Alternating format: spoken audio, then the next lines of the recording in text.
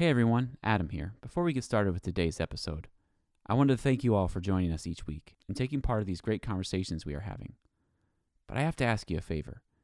If you listen each week and you enjoy this podcast, please go on iTunes and rate us and leave a review. This helps our podcast be able to reach more people. Thank you so much in advance for taking the time. And now, here's today's episode.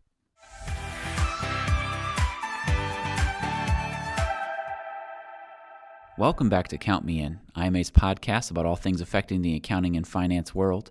I am your host, Adam Larson, and I'm happy to bring you episode 49 of our series, one in which we are fortunate enough to be joined by Katie Thomas. Katie is a CPA who is the founder and owner of Leaders Online, a digital marketing agency for professional service providers. She is a content creation expert and national speaker who strives to guide firms through their digital transformations and grow their business. Let's head over and listen to her conversation with Mitch now.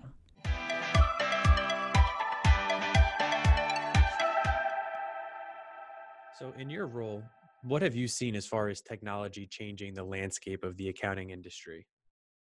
So, Mitch, that's a great question. And it's pretty loaded as it could be expanded to a wide variety of areas. But to focus in on a few areas, I'm going to have to go with collaboration, work quality, and efficiency.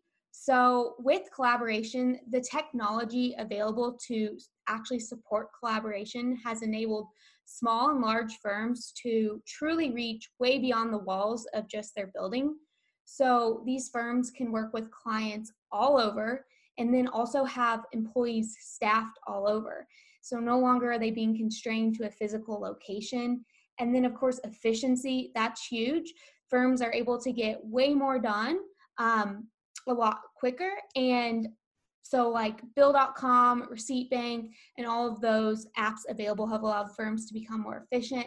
And then the quality. This is really important aspect of technology. Of course, it's great to become more efficient, but the quality of the work and removing, some of the chance of human error is great because there's, the work is getting done correctly, efficiency, and like I said, collaboration. So tying all of these together, I think a really important piece that you can, take all these aspects and kind of pull out is that we have better relationships both internally with employees and then also externally with clients because we can focus on the things that truly matter, like the high level work output that needs done and then building relationships rather than just spending our time doing mundane tasks. Yeah, I think those are all great points. And to just kind of follow up real quick, what kind of results do you think this collaboration, work quality, and efficiency ultimately leads to for the organization as a whole? It leads to, in my opinion, a lot better, stronger vision and fulfillment of the firm's mission. Whenever everyone is on the same page, both internally, so the staff, and externally, the clients, then everyone's working towards the same goal and no one feels like they're being left out, that they're not on the same page. And the sense of unity that it brings is incredible. I think that's a great point. So thank you for tying all that together. And I would say the next step of this technology that's available to these organizations is the ability to use analytics. So, what is your perspective in regards to organizations embracing analytics and what does that really help the business answer? So, with analytics, it's really important to just go to the basics of what gets measured can be fixed.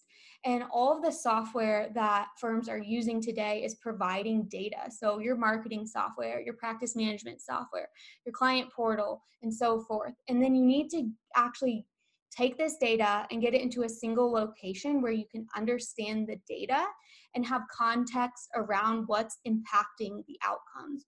So, you need to be looking at leading and lagging indicators. With the leading indicators, these are the ones that look forward at future outcomes and events. And then your lagging indicator, it's going to look back at whether the intended result was achieved. So, for example, let's say a firm has their profit down. That's going to be a past event. It's a lagging indicator. Now, we need to actually look at why and see what went into this happening. So some of the leading indicators, we might look at are Is it because we don't have enough new clients coming in the door? Is our client churn rate too high? What are our marketing efforts looking like? And you have to bring all the data together to understand the story. And for the data to tell the correct story, you can't be missing half of the pages, right? So it's really imperative to have all this data in one place. And then we can take action based off the entire story it's telling us. So a big, baseline for the analytics that we typically talk about are going up the analytics curve from the descriptive analytics all the way through the adaptive analytics, ideally once technology is really enabled throughout the organization. So as people are making these decisions and they have all this data in this one place, I'm just curious what you think, if there are any specific technology tools or certain types of analytics that businesses should be really focusing on to get some better results. So it really depends upon, what technology they're using in terms of what sort of analytics platform is going to work best for them. Because, if you're trying to use a piece of software that doesn't, say, connect with your marketing data, that's going to be difficult to look at some of those leading indicators. But for example, a platform like Malartu, they're really awesome at bringing all the data together. Fathom is, of course, very, very popular in our industry. Power BI, if they're looking, to get really complex. So there's a whole lot of tools available. And I wouldn't say that there's like a best tool, because what works best for one firm or maybe for one of the firm's clients to help them analyze their data, it's going to vary, business to business. And I think that's a great segue into kind of giving you an opportunity to talk about what it is specifically that you do. So we're accounting and finance, but I know you have a very unique perspective on how accounting and finance organizations can use this data. So what does all of this really mean when it comes to building a sustainable brand for an organization? So when it comes to building a sustainable and strong brand, I think it's always important not to get distracted by all of the information available to you, and first focus in on proving that you are a strong brand to your existing clients. So some of the ways you can do this is by never missing deadlines, being responsive. I don't know how many times we hear, oh, accountants aren't, they're hard to get in touch with. So be super responsive, not only to your clients, but to your staff, and making sure that there's complete context in every single conversation. So let's say, for example, we have Ann and Bob both working on our client, ABC Company. Both Ann and Bob should be able to communicate with ABC Company without gaps. For example, Bob shouldn't be asking ABC Company something that they told Ann last week. The software available today and the technology, it really supports us in being able to democratize data this way. So first, we should be proving to our existing clients that we're a strong brand. But then, of course, the next question is, how do we build a strong brand when it comes to a wider market? And how do we get them to truly understand who we are, what we stand for, and ultimately what our brand represents? Well, kind of like the first thing we talked about, and it being a really wide answer, there's a lot of different directions you can take to build a strong brand. But this is really the plug for this is the most ridiculously powerful software that is available to every single practitioner out there. And you don't even have to pay for a license. It's social media. And social media allows you to attract new clients, connect with new clients, build relationships with new clients. And while it's amazing to use it to attract new clients, I want to say that social media really does so much more than just simply help you, project who you are to these new clients and attract them and bring them into your firm. It really impacts all stakeholders who interface with your firm. They're all impacted by your social media brand. And this is why I think social media is so incredible to build a strong, sustainable brand, because it really influences not just those prospective clients, but your employees, other partners in your firm, your community members. Really, it allows you to reach everyone. And going back, to some of the other things we talked about, communicate your mission, your vision, who you are, what you stand for. So social media is really, really powerful. All right. So I wanted to give you an opportunity to kind of take this conversation one step further as far as digital marketing, and kind of have you talk to us a little bit about what you do and your team as far as guiding businesses through digital transformations. So, Mitch, what we do is we simply help firms become more profitable.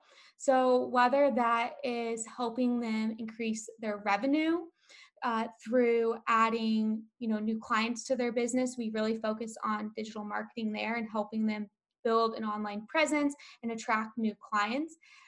Or we help them decrease their expenses. Typically, this is going to be helping them become more efficient. So, implement more efficient workflows, streamline their existing processes, integrate new technology into the firm. And a lot of times, firms come to us either wanting to grow their business and attract new clients, or they already recognize that they want to become more efficient. And it's really interesting because as we're working with them on one side or the other, whether that be the marketing or more on the process and technology side of things, typically once we solve one problem, they want to address the other side of the equation. So if they get their processes in order, they're like, wow, I feel great, feel confident, let's bring on some new clients. Or with marketing, if they want to start there, we're able to really bring them on the number of clients that they're looking for. So if they really want to grow, well, pretty soon they're like, this is great, I'm growing, but I want to evaluate my my systems and processes so I can become more efficient. So that's why we say we really help firms become more profitable. And how we do that, it's working with both sides of the equation. And I guess just my last question here, you've talked about taking advantage of different technologies, digital transformations with social media and digital marketing. If you had to take a guess, what do you think the future of accounting and finance has next? We talked about these emerging technologies and data being all over the place, but what would your prediction be as far as what the industry could expect next? Oh my goodness. Well, I definitely don't have a crystal ball. I think we're going to continue to see a lot of small firms popping up because of the technology that enables, a solo practitioner to start their own business. I think that we're also going to see the standard of, the average quality of service that these practitioners provide increase. And I also think that we're going to see the role of the, average accountant, average bookkeeper, tax preparer really transform into the advisor, which that's already happening. But I think as we continue to move forward, it's going to become more and more that just the advisor is what the accountant is thought of, rather than I am looking for a bookkeeper, so I contact an accountant. They're going to be looking for an advisor. This has been Count Me In, IMA's podcast, providing you with the latest perspectives of thought leaders from the accounting and finance profession. If you like what you heard and you'd like to be counted in for more relevant accounting and finance education, visit IMA's website at www.imanet.org.